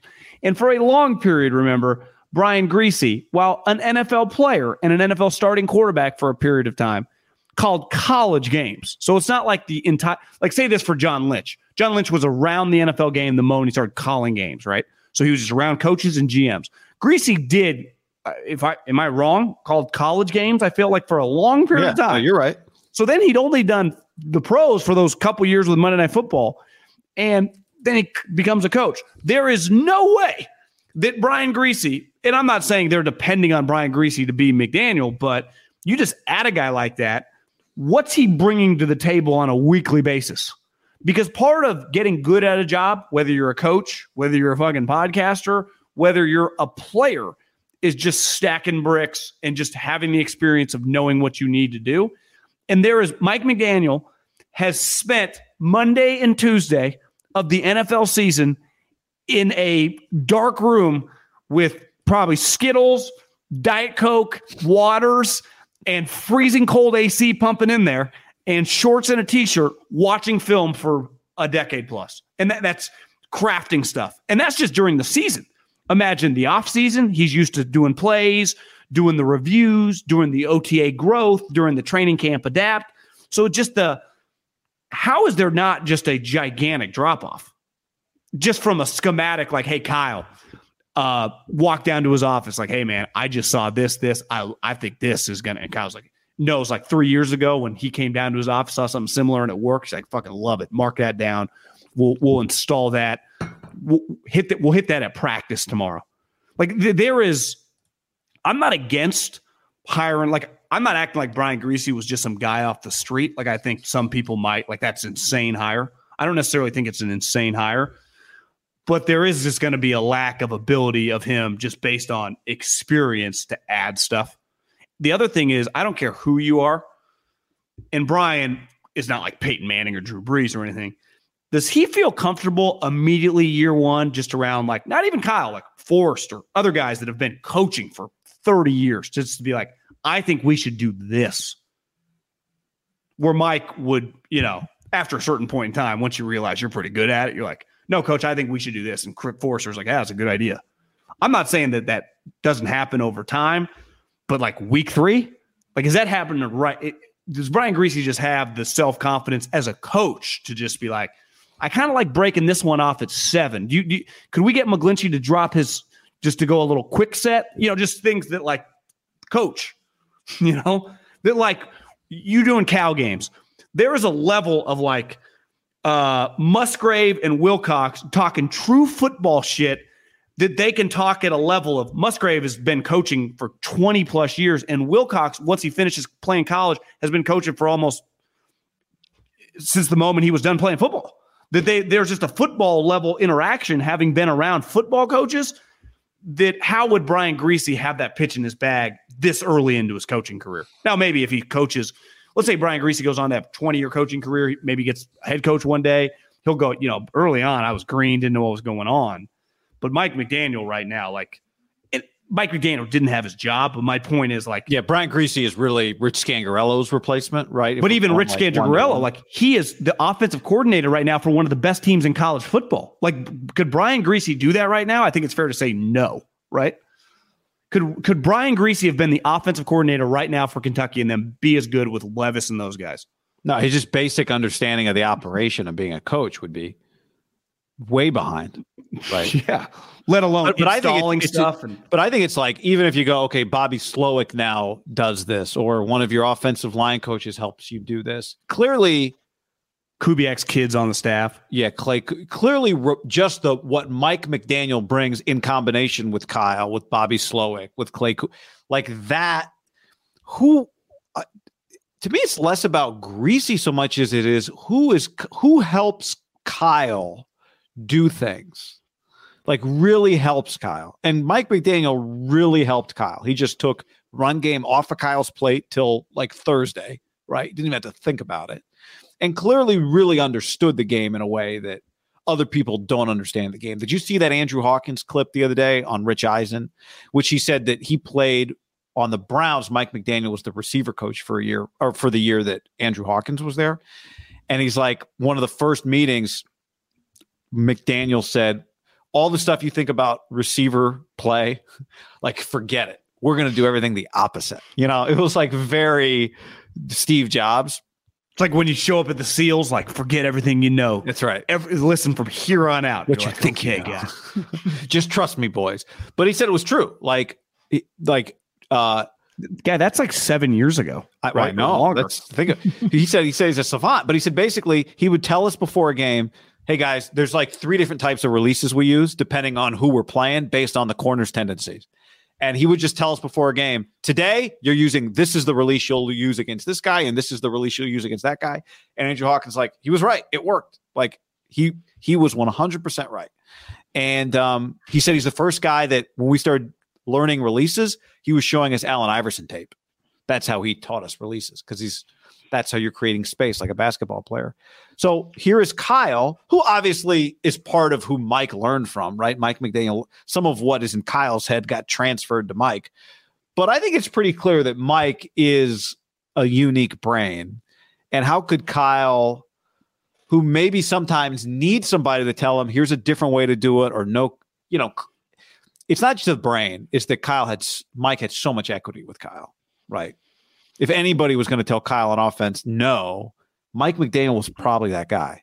Well, one guy that they added that we haven't mentioned yet is Anthony Lynn, who, has been a running back. To me, he is a guy that has no problem injecting a belief in a meeting, right? His confidence level, like he was a run game coordinator when Rex Ryan and the Jets had the number 1 running offense. But the difference, I would say, of the 49ers sometimes and like that Jets team back with Sanchez when they were the number 1 running offense was they had an awesome offensive line and they just ran it down your throat. Kyle does that, but he also has like, pitches off the main run. Like they do slam you, but they also kind of hit you with jabs too. It's like an intellectual run game. right? Especially now that Trent's out, like they're going to have to, it's going to kind of be bobbing and weaving more than just like, we're going to run power down your throat every single play. Like that's definitely not happening with Trent Williams out, right? It's just like, we'll just run behind 71, put Kittle over there and slam it down their throat. Like McKivitz, are we sure that he can just hold the point? I don't know. Well, time will tell. Yeah, it is going to take some more creativity. So, and a huge, when I think Mike McDaniel, I think creativity, and that to me, and let's face it, listen to him talk. Part of last year, wouldn't you say, why he kind of became this brand that translated, like people kind of liked him because he was just intellectually sounded a little bit different. And I know a lot of people in the NFL, younger people, our age group that I know, that I don't want to say we're rooting against him, but sometimes like, oh, give me a fucking break. This guy's going to take over the league, or this guy, because the media liked him just because he was different. That's why you and I liked him. That's why most people like it. It was refreshing to just see something different. And I think that's what they said about Staley too. I would say he feels a lot different than Brandon Staley. I agree with that, but I think that was part of the Staley attraction, right? Is that he was so forthcoming and transparent. For sure, and that's why a lot of people. The difference was Mike McDaniel came with maybe Staley did too. You tell me, but McDaniel came with a lot of like player recs, right? Like players were saying, like this guy is a genius. Yeah, I don't remember that happening with Brandon Staley. I don't either, but maybe we missed it. Sorry, keep going. And part of that is like he does benefit from Andrew Hawkins is like a but I mean, even before, guy. right? Like Juice and like these guys, all Trent Williams. The 49ers guy loved him. Yeah. Like he's a lovable guy. I think he's pretty good at his job. I don't think it's disputable that it's a loss. It's a loss. And, you can say that like they replaced Rich Scangarello, who, is an offensive coordinator for a team that probably going to win 10 plus games in the SEC for Brian Griese. Like that's a drop off. Like it just is from a coaching perspective. It's a drop off. And then losing Mike, like, would you say if NFL teams, these two guys, and I'm not disrespecting Anthony Lynn because I did when he was a head coach. I thought it was pretty embarrassing, as most people did, the operation. He is well respected as a human in the league, and like people, value him as like a position coach. If you just went to like Howie Roseman, John Robinson, John Schneider, you just went around like, I'm going to give you an assistant coach. Who would you rather hire, Mike McDaniel or Anthony Lynn? I would imagine. I'm not even talking about your head coach. I'm just saying a guy to add to your offensive staff. It does feel like even before this Miami 3-0, I'm talking up until last year, doesn't it feel like Mike McDaniel probably would get hired? Yeah, I mean, especially because just the Shanahan, LaFleur, McVay, just based on that alone, right? That might be enough to get him hired. I also think right now is a time where you need Mike McDaniel. Now, maybe it's just one game, and the Broncos defense is very good, and the Niners offensive line was compromised, and the pass game did not give the Broncos any reason to be afraid. But Deebo Samuel and the Deebo Samuel run game did not look on Sunday night the way it has looked in the past. You remember, we go back to last year, and this is normal. Things happen in the league where here comes Deebo. We've never seen a player have the season that Deebo had from basically week 10 through the playoffs.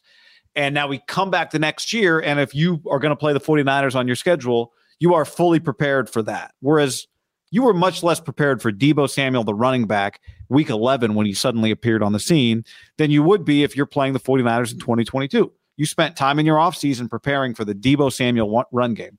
Well, here it is, and maybe it'll be fine. Maybe it was the Denver defense just slowed him down.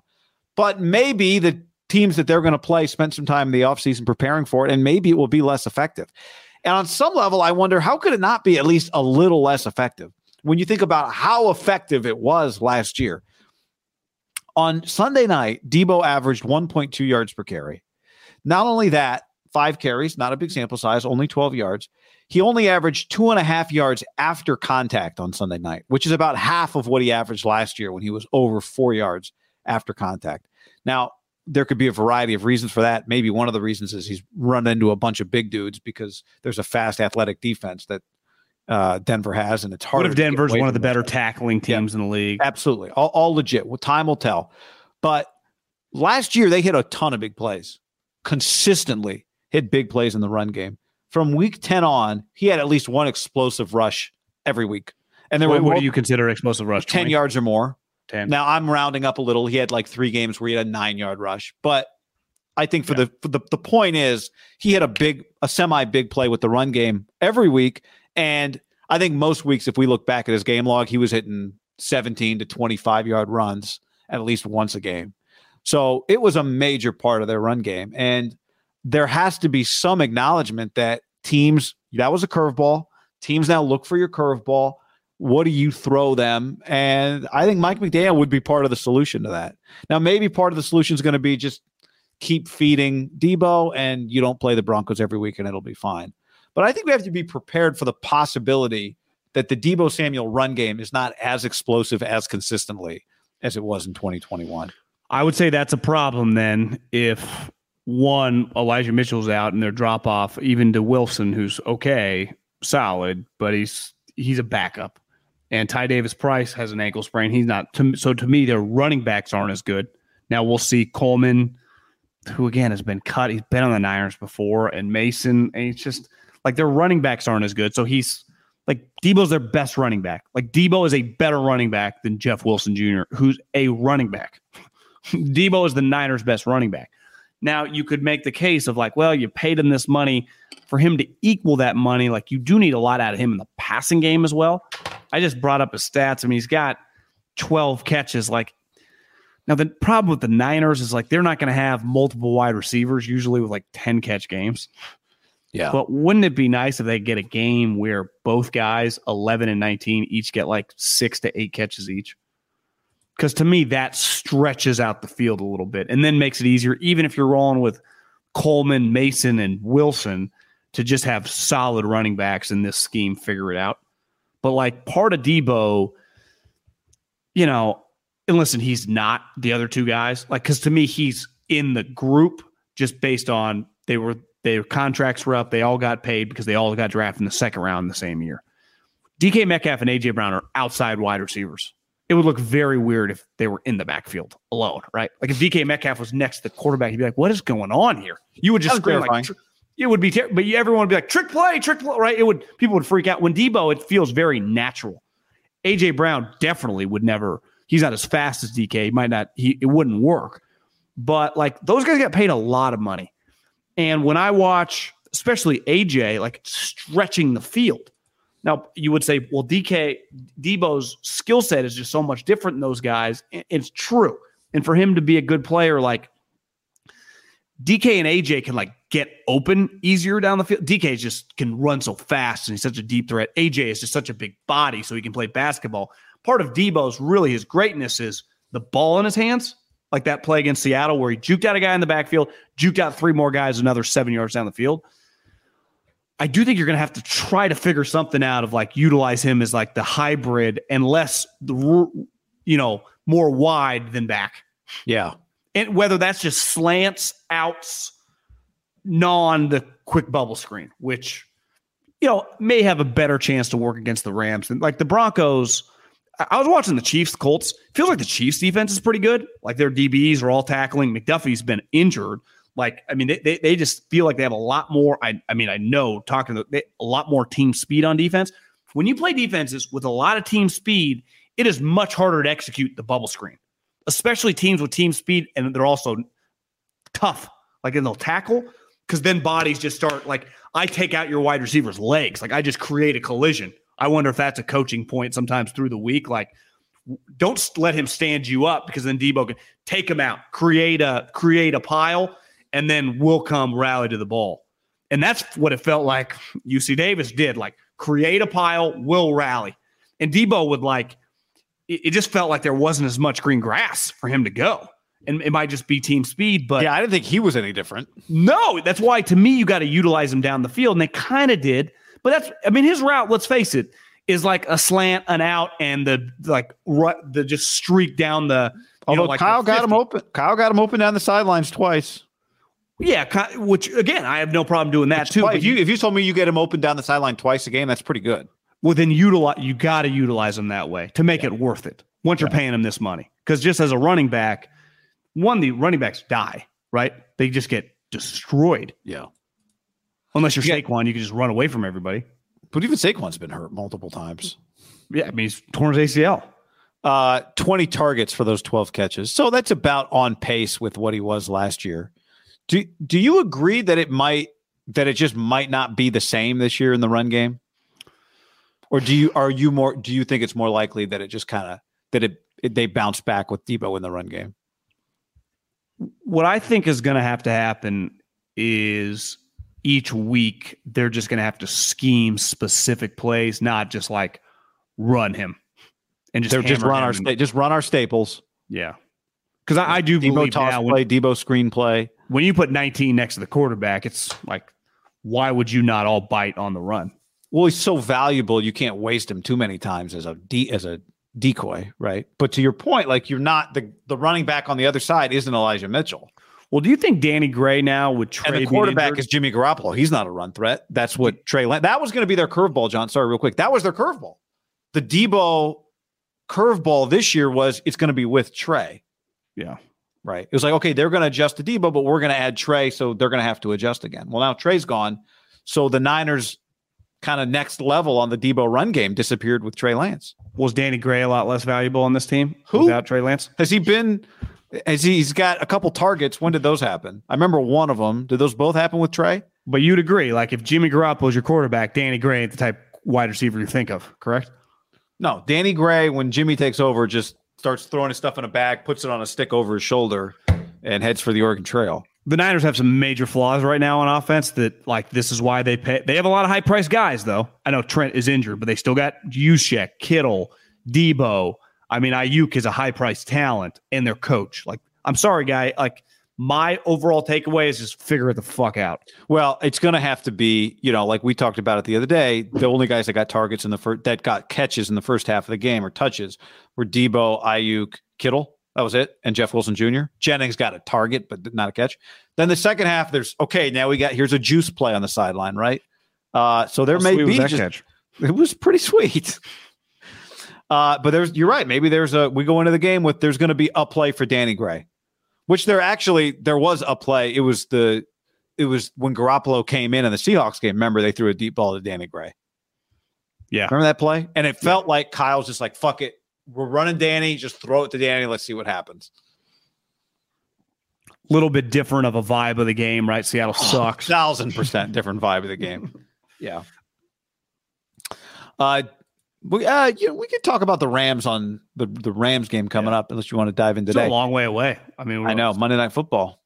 So we'll be on after that game Monday night. Some Tier 1 games this week, John. We got Dolphins Bengals on Thursday, Tier 1. Bills Ravens.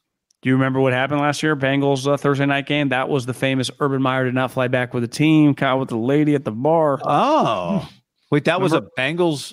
Yeah, it was Jags Bengals. And remember, it was like, Burrow doesn't really like Urban. And then they kind of kicked their ass. And Urban had terrible body language, didn't fly home with the team. A couple days later, Urban's at Urban Meyer's bar with a chick. That was when that story, that's to me when the dam broke. Yeah. Because he apologized to the team. Remember, he had to address it with the team. I'm pretty sure that was like within the first month of the season, too. It was not like, week 12. That was bad. Yeah. If you told me, wipe your brain of most details, but try and remember, did Urban last till October last year? I could easily answer that question. Like, no, I think he got fired in September. I think he lasted actually long. I think he lasted to like December, didn't he? That's what I mean. It's like felt, I think because to your point, it became so bad so early. Bills, Ravens, Jags, Eagles. Sneaky, fantastic game. Some people have the Jags, and you could argue. I might be wrong. I might have seen a power rankings with Eagles 1 and Jags 2 this week in the NFL. Did you think that Wentz Eagles, is it revenge game when you've been on another team in between? It's not a revenge game when you're bad, when you yourself are not good. You know what I mean? Yeah, but do you agree? Like second team has let you go. When there's a gap in between. Like when Andy played Chip Kelly that first year, it was like they just fired him. Like that was like fresh. He had just spent 15 years. To me, like Doug Peterson, there's a couple years in between, but he hasn't been anywhere else. Like, does he get revenge game status on this? Doug Peterson definitely gets revenge game status. I think. Like Brett Favre, when he was a Viking, he definitely got revenge game status on the Packers, right? That was very personal. Yeah. Even though the Jets had been in between. Even though the Jets had been in between. I think it depends. Like Wentz, dude, you're on the Colts for a year and they cut you loose. Like, that's too weird. You don't get to do revenge game. Doug Peterson gets to do revenge game because he won the championship, right? Carson did not win the title. Doug Peterson and Nick Foles won the title. Do you have where is that game? Philly, I believe. Can you imagine how big of a win that would be for the Jags? Humongous. Yeah, it's in Philly, 6.5. But Jags are plus 6.5 right now. That's a lot of points, guy. I know. It feels like a lot of people are going to take the Jags. Maybe the Eagles kick their ass. It feels like people have been taking the Jags for like 2-3 weeks. I remember what was the week 1 Jags game? Everybody was on the Jags. Oh, was it Indy? No, that was week 2. Who did the Jags play? Everybody was on the Jags week 1. I remember. You're right. It feels like the Jags have been a trendy pick for a lot of people now. And before they started winning games. Yeah, they played someone. Oh, Commanders. Yeah. Which I took the Commanders. That was lucky though. Wentz hit a bomb. Broncos Raiders. Now, many would not consider this a tier 1 game, John, but I think this is clearly a big ass game. This is in my bags category, a tier 1 game, at least for us. But I also think it's just a tier 1 game. The Raiders are such a national story with Derek, with Devontae, with Josh McDaniels, the only 0-3 team in the league. The Broncos have become the Broncos were a national story the second they got Russ, and then became even more national the second they played on Monday Night Football and had some bad game management situations with their coach. So this is a very, very kind of public game, even though on paper you'd say it doesn't look great because the Raiders are 0-3. But man, oh man, I'd put this as a tier 1 game this week. Well, let's just play the two outcomes. If the Broncos win this game, no matter how it looks, they have had the weirdest month probably of any team, and they are 3-1. Yeah. Let's say what you want. Like you would just go, well, they got a ton of talent. If Russell could just be a middle of the road guy with that talent around him and their running game and their defense, I mean, you're looking at a 12-win team, right? And it's pretty clear that like actually maybe they are the team that has the best chance to take on the Chiefs and not the Chargers, and the Raiders would be fucked. I mean, at 0-4, you aren't. What happens, guy? I mean, are we looking at like Becky Hammond takes over? Someone DM'd me the other day and said, listen, I'm not some crazy ass like take guy, and I'm not coming to you with some conspiracy theory, but do you think the amount of money Mark has just on the line and, you know, Vegas trying to be a big deal, that he could admit after 1 year, I completely screwed up and go hire Sean Payton? Because you would say like Sean Payton might be interested in the job and kind of give him that type of John Gruden 5-6 years, give him $70-80 million. You know, I think he always liked Derek. It'd be like the chip year with the Niners where they cut the cord after 1 year, right? After Tom Sula. What would but they'd have to be, I think they'd have 5-11. I was going to say 6. I think 6 wins or lower. How do you run it back? How do you not cut? What did Josh get contract wise? He probably got a lot. I would guess $10 million a year, for at least 5 years, right? Guys are getting 6-year contracts. Because I'm not going to play. Did he get out of the John Gruden contract? I felt like he did. I mean, that's not public knowledge. Probably did. If you're taking an educated guess, you think he did. He did keep on his kid, so maybe he's playing nice. It does feel. I would say 5 wins. You would have to acknowledge he's just a complete disaster. Right? You don't think 6 would be 11 losses? 6-11. It's a lot of losses. Even 7-10. Who knows how it looks now? 7-10. You know, I mean, I guess you've already lost 3, so it means you're a 500 team the rest of the way. Actually, not terrible. It wouldn't feel. You'd just be kind of going back and forth. But I think 6-11. That sounds awful. Yeah. Like 6 you got 6-11. You're usually drafting in the top 10. They made the playoffs last year. Yeah, it had a chance. I mean, they had a chance on the 10-yard line to win the first round game against the Bengals. Even though when you watch the game, they got outplayed. And if you add to that, what would Sean Payton? If Sean Payton has any options, you know, if he has the option of the Raiders or the Chargers, he takes the Chargers job. Yeah, right. If he has the option of the Cowboys, and you know, maybe he takes the Cowboys job. But yeah, John, I don't think it's crazy that Josh McDaniels could be one and done. If Josh McDaniels went 6-11 and got fired after a year, would you feel pretty confident that he'd never be a head coach again? Yes. Because I think people view this job as like, it's one thing when you over 5 years with an organization and the organization's bad, like it's one thing when you have mediocre results with a mediocre organization. But the Raiders forget about the organization. They got good players. Like, how could you go win 6 games with this group? And then they added Devontae Adams. Yeah.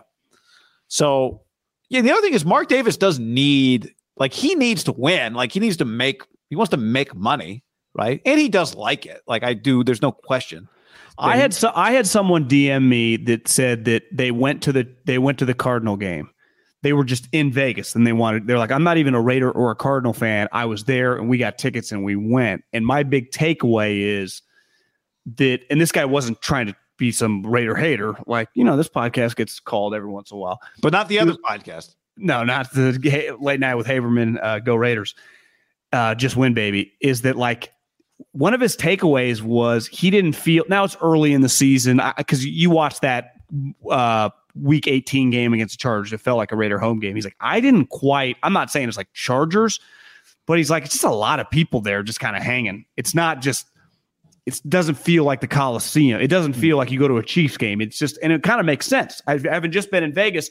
You asked me, you're like, did you see a lot of Raider gear? And you're like, you don't really feel like, I looked at the stadium and it's clear like they have a presence, but when you're on the Strip, it's just people from fucking all over the world. It's not, like if you and I went downtown most major cities, like it feels like downtown Chicago, downtown Old Town Scottsdale, downtown San Francisco.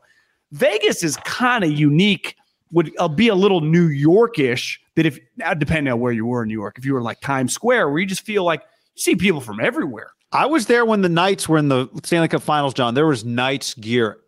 You couldn't miss it. Stanley Cup Finals is a lot different than, I know. But this is the NFL we're talking about here. Like, this is the Raiders. I'm not saying if you polled people are rooting for the Raiders, but you would also say if you and I we had lived in Vegas our entire life, we would have probably had a team, right? So yeah, a young kid maybe, but if I'm a 50-year-old guy who was born in LA or born in Texas or born in Seattle, and I've lived in Vegas since college, for 20, 25, 30 years, I had my squad. Most people you meet, like, who are you a fan of? Hell, you could go tomorrow to Colorado. I go tomorrow to Texas. You can run into someone from any state and you ask them, this because I live in Colorado, I live in Texas now, does not mean that they're a fan of the Broncos or the Cowboys. So, like, right. I was born in Miami. I've loved the Dolphins since Marino. That happens to a lot of humans, right?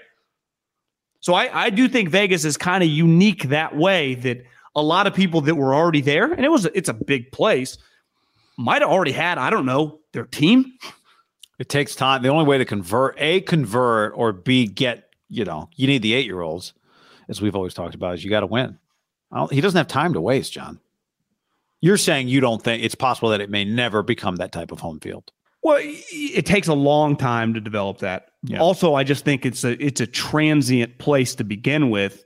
So most people, if you met someone over 45 years old, I would imagine the majority of people there, and maybe I'm speaking out of pocket here, were not born there. Think how many people you've met just in your life since you've been in the greater Bay Area, a guy from a different place that has their team from that. Yeah, I'm trying to think. Have I met somebody who's a fan of every team? And I think the answer is yes. I've met a fan of every team. But how many people do you know, for example, in the Bay Area that are not from Northern California that, like, yeah, I root for the Eagles or I root for the Cowboys. Like, they're my team. I grew up in Dallas. And there's a lot of people who grew up in areas where their team sucked and they were a fan of somebody. There was some cool player on some other team and they just became a fan of that team, right? For sure. You think about our generation. Good. Like, the last thing is we're just from here. Like, you meet Mets fans from like 1960. Like, oh yeah, that's the neighborhood I grew up in. Mets fan. Like, it's not really the way it works anymore. But when someone asked me, like, I had this guy installing TVs today, and he's like, who you root for? He's like, I'm a big Suns fan. I'm like, I'm a Warriors fan. I'm a Steph, Clay, Draymond guy. But if you told me in 15 years, do I still like the Warriors? Well, what if I hate all their players? Like, no, I'd pivot. I might like some other team. I might like whoever, this French guy. What if I love that guy? What if he's like the next Michael Jordan, but from France? Yeah. So, but like, I would say the Niners and the Giants are two teams that I have remember watching since I was like 5 or 6 pretty consistently. Like, I'm going to gravitate toward those two brands that I'll probably never pivot of just, even if I wasn't in the business with the Niners, like, I'd probably check the score. Like, what are the Niners doing? I remember watching the Niners when I was 6. but I lived in Omaha, Nebraska. But I got a Joe Montana helmet, shoulder pads, jersey set for my birthday. They were just good then. Well, and I look at college football a lot like that. Like, I just gravitate toward, like, I just go on my ESPN app, like, what were the SEC scores today? Because I want to check on Alabama, and I follow Harbaugh, so I always want to check on Michigan. Yeah. Well, if I tell you in 15 years that, like, there's a new set of teams, that it's no longer Michigan and Alabama, but it's A&M and Wisconsin, whatever, like, I would probably, if there's the top 5 teams consistently, you might just check those out, because I don't have, like, I didn't go to Oregon. I'm not Jeff Schwartz. You're going to say quack, quack, right? I didn't go to USC. So I'm just going to have, like, I am kind of just, I'm open for sale. Whoever's cool, whoever I'm right now, like, what's Lincoln's team doing, right? Yeah. You just kind of gravitate toward that. And I think a lot of people in the NFL are not like that, right? Because the NFL is, if you've grown up anywhere near a major city, where I think college is a lot like that. I think the NBA historically can be a little bit like that. But the NFL, for most people, you either grew up around a team regionally, or it's like, I love Dan Marino when I was a kid. I've been a diehard Miami Dolphins fan my whole time. It's very rare to me that you meet a football person that are like, grew up in Dallas. I've lived in Vegas the last 30 years. Love the Cowboys, but the Raiders came, and now I'm just all in the Raiders. Now, you might go, I'd pay attention much closer to the Raiders, right? Sure. But, like, I would never, if they're both on in my allegiance, like, I'm watching the Cowboys, right? That's why the God made 2 TVs. But Luis has been in Vegas 30 years. Ton of different fans of teams here. Las Vegas Niner Empire is strong. There you go. Guess the line on Broncos Raiders. Do you know it? Have you looked at it? Games in Vegas. Games in Vegas. Wouldn't you imagine a decent Bronco contingent coming? Well, they've gone from booing their team for the first 3 weeks to maybe having a little hope. So yeah. Pick them. No, Raiders are favored by 2.5 points. Raiders are favored. Chiefs Bucks is our Sunday night game. Would you say the Raiders of all the teams this week, even more than the Niners, and the Niners would be up there, must win? Yeah, they'd be number one on the must win list for sure. And you could argue last week they were near the top of the list, right? Yep. Josh McDaniels is 5-20 as a head coach. I know there's a long gap. But what did he start 5? No, what did he start? 6-0. Or well, maybe it's 5-0. Yeah, let me double check that. Well, what I'm getting at is, what's his losing streak? Unless he won like some Week 17 game, he must be on a wild losing streak. Sorry, I gotta. Maybe he's 5-20 his last 25. He's 11-20. So Josh McDaniels, his first season with the Denver Broncos, 09, 8-8. Yep. Next year, 3-9. 3-9, which does not add up to 16. No, and obviously he's 0-3. So, okay, so he's 3 of his last 15 as he's won.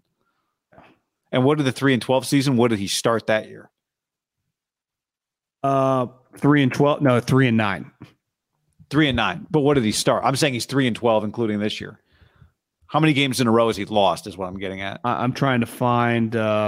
Okay, so he lost. He was 1-1, 1-2, 2-2.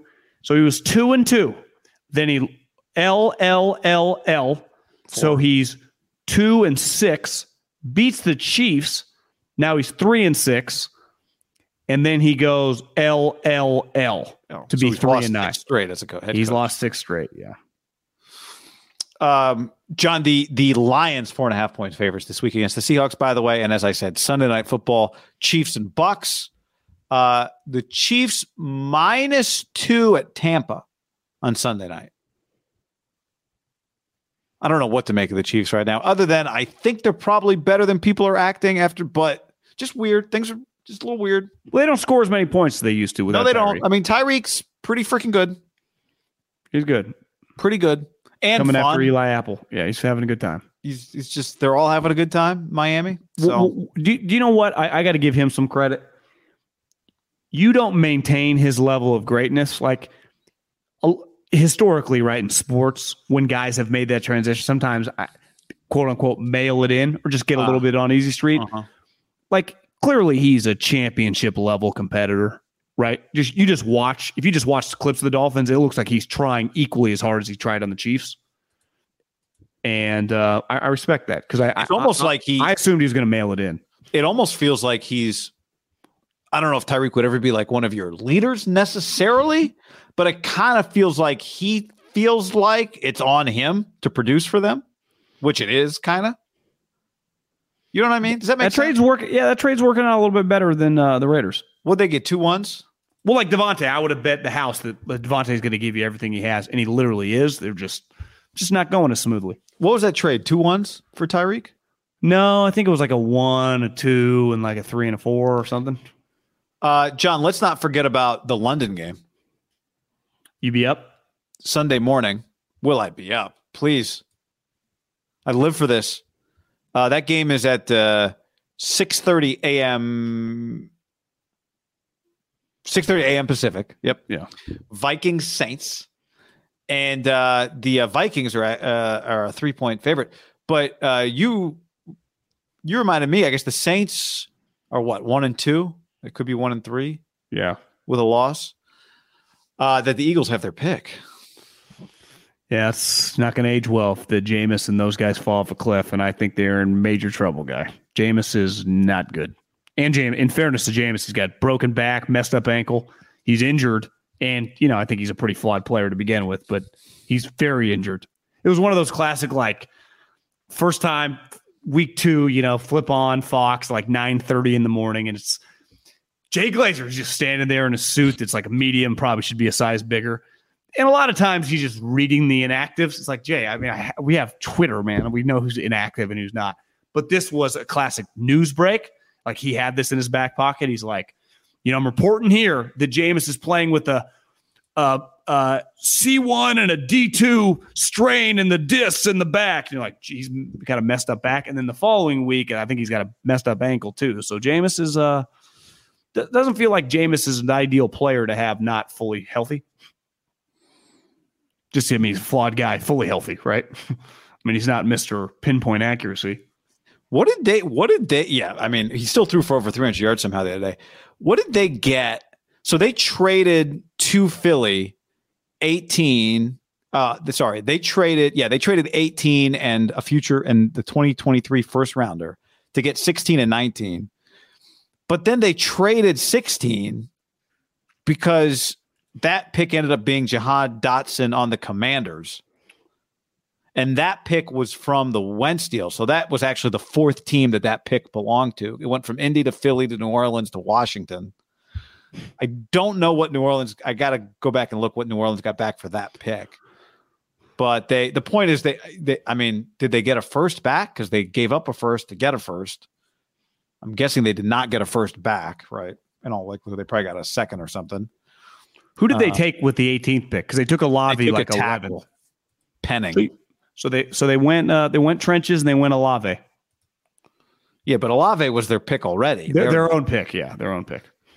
Where did that Washington pick end up? I don't know. Research for another time. Commanders have a Falcons feel that I'm just not going to pay much attention to them. Well, see, they're the perfect example. When I was talking on the last pod about Mike McDaniel, just how lucky you end up the Dolphins coach. You could have been Washington's coach. That's the example. Well, like when Rivera's fired after this year, when they win 5 games. Yeah. Is that a destination? Does Del Rio make it to the end of the season? No, probably not. But is that like who are they hiring? Some kind of rant? Like if you're DeMeco Ryan, there you go. Would you take that job?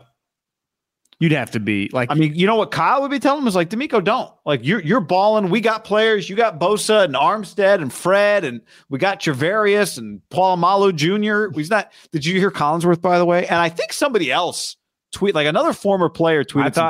I think Richard or someone. Sherman, yeah. Maybe, or I thought it was Woodson, Charles Woodson, maybe. Somebody said, I remember you and I talked about it. Well, he's not Polamalu. I was like, well, now everyone's talking about him. Everyone's like, why do you the hair? I mean, come on. But I felt like Paul Malo's a little smaller. This guy's a little taller. Remember, Paul Malo felt small. Yeah. Played big. Yeah, hit. And Paul Malo's a Hall of Famer. But yeah, if you were Kyle, now obviously you'd want DeMeco to remain. DeMeco probably will have multiple options, but Robert Saleh ended up taking the Jets job, which maybe it's fine, but it's not really at the top of everybody's list. And it felt like Robert had multiple options. Yeah. We denigrate all these jobs, and then guys get offered a job. And they're like, what am I supposed to say no to this job? Like how many? What jobs are going to be open? Chargers, football team, Raiders, Texans always go one and done. Yeah, it could Probably be Texans, but not a. I mean, if the Saints were to win 5 or 6 games, would he be one and done? Could be. Feels like maybe they, when you promote from within, I think it's probably easier to be one and done than if you spent a whole search. And I don't think no matter how ugly this thing gets, he gets truly fired. Is there a chance Belichick is not back with the Patriots? Yeah. Would that be a desirable job? Doesn't really. What infrastructure do they really have in place? Besides just the owners, people like him, right? The Crafts. Is it too soon to hand the job off to his son? Someone told me that they're like, I'd pump the brakes on Steve Belichick. You don't think he interviews well? Just that, with his 6-foot mullet. Yeah, that I don't know if I assumed he was sweet, genius son. They're like, don't exactly think like Mike Shanahan level here. Like that's not quite what this thing is. Gotcha. Browns, no. Denver, we just assume is going to come open, but maybe Nate Hackett coaches his way into that job. That's not if he makes the playoffs or whatever. He's not going anywhere. But he also just might get better as the year goes along. But you're right. If he makes the playoffs, he's not going anywhere. Indy, Cowboys, Indy, definitely. Indy could be. Doesn't feel like Saleh's on the hot seat in New York, but it's early. You never know. But like they have one good game, then they get their ass kicked. Yeah.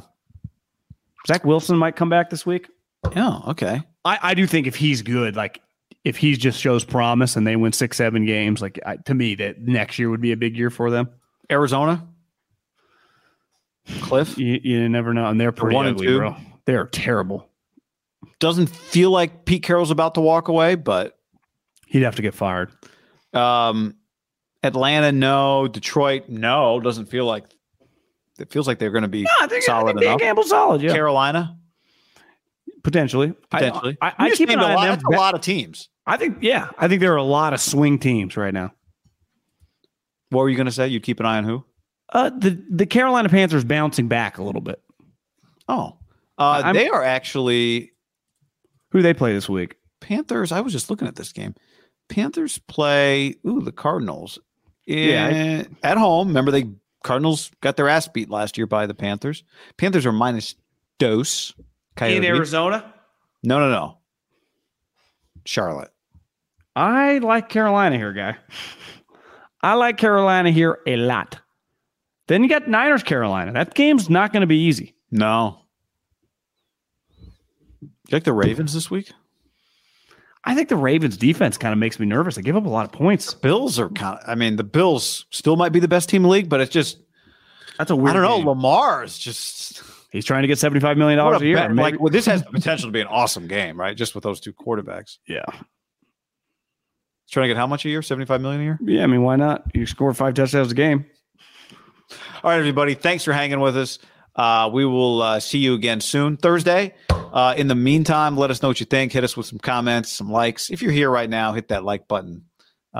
Big fan of the like button. And holla at your boys. Peace. Later. Save big on brunch for mom, all in the Kroger app. Get 16-ounce packs of flavorful Angus 90% lean ground sirloin for $4.99 each with a digital coupon. Then buy 2, get 2 free on 12 packs of delicious Coca-Cola, Pepsi, or 7-Up, all with your card. Shop these deals at your local Kroger today, or tap the screen now to download the Kroger app to save big today. Kroger, fresh for everyone. Prices and product availability subject to change. Restrictions apply. See site for details.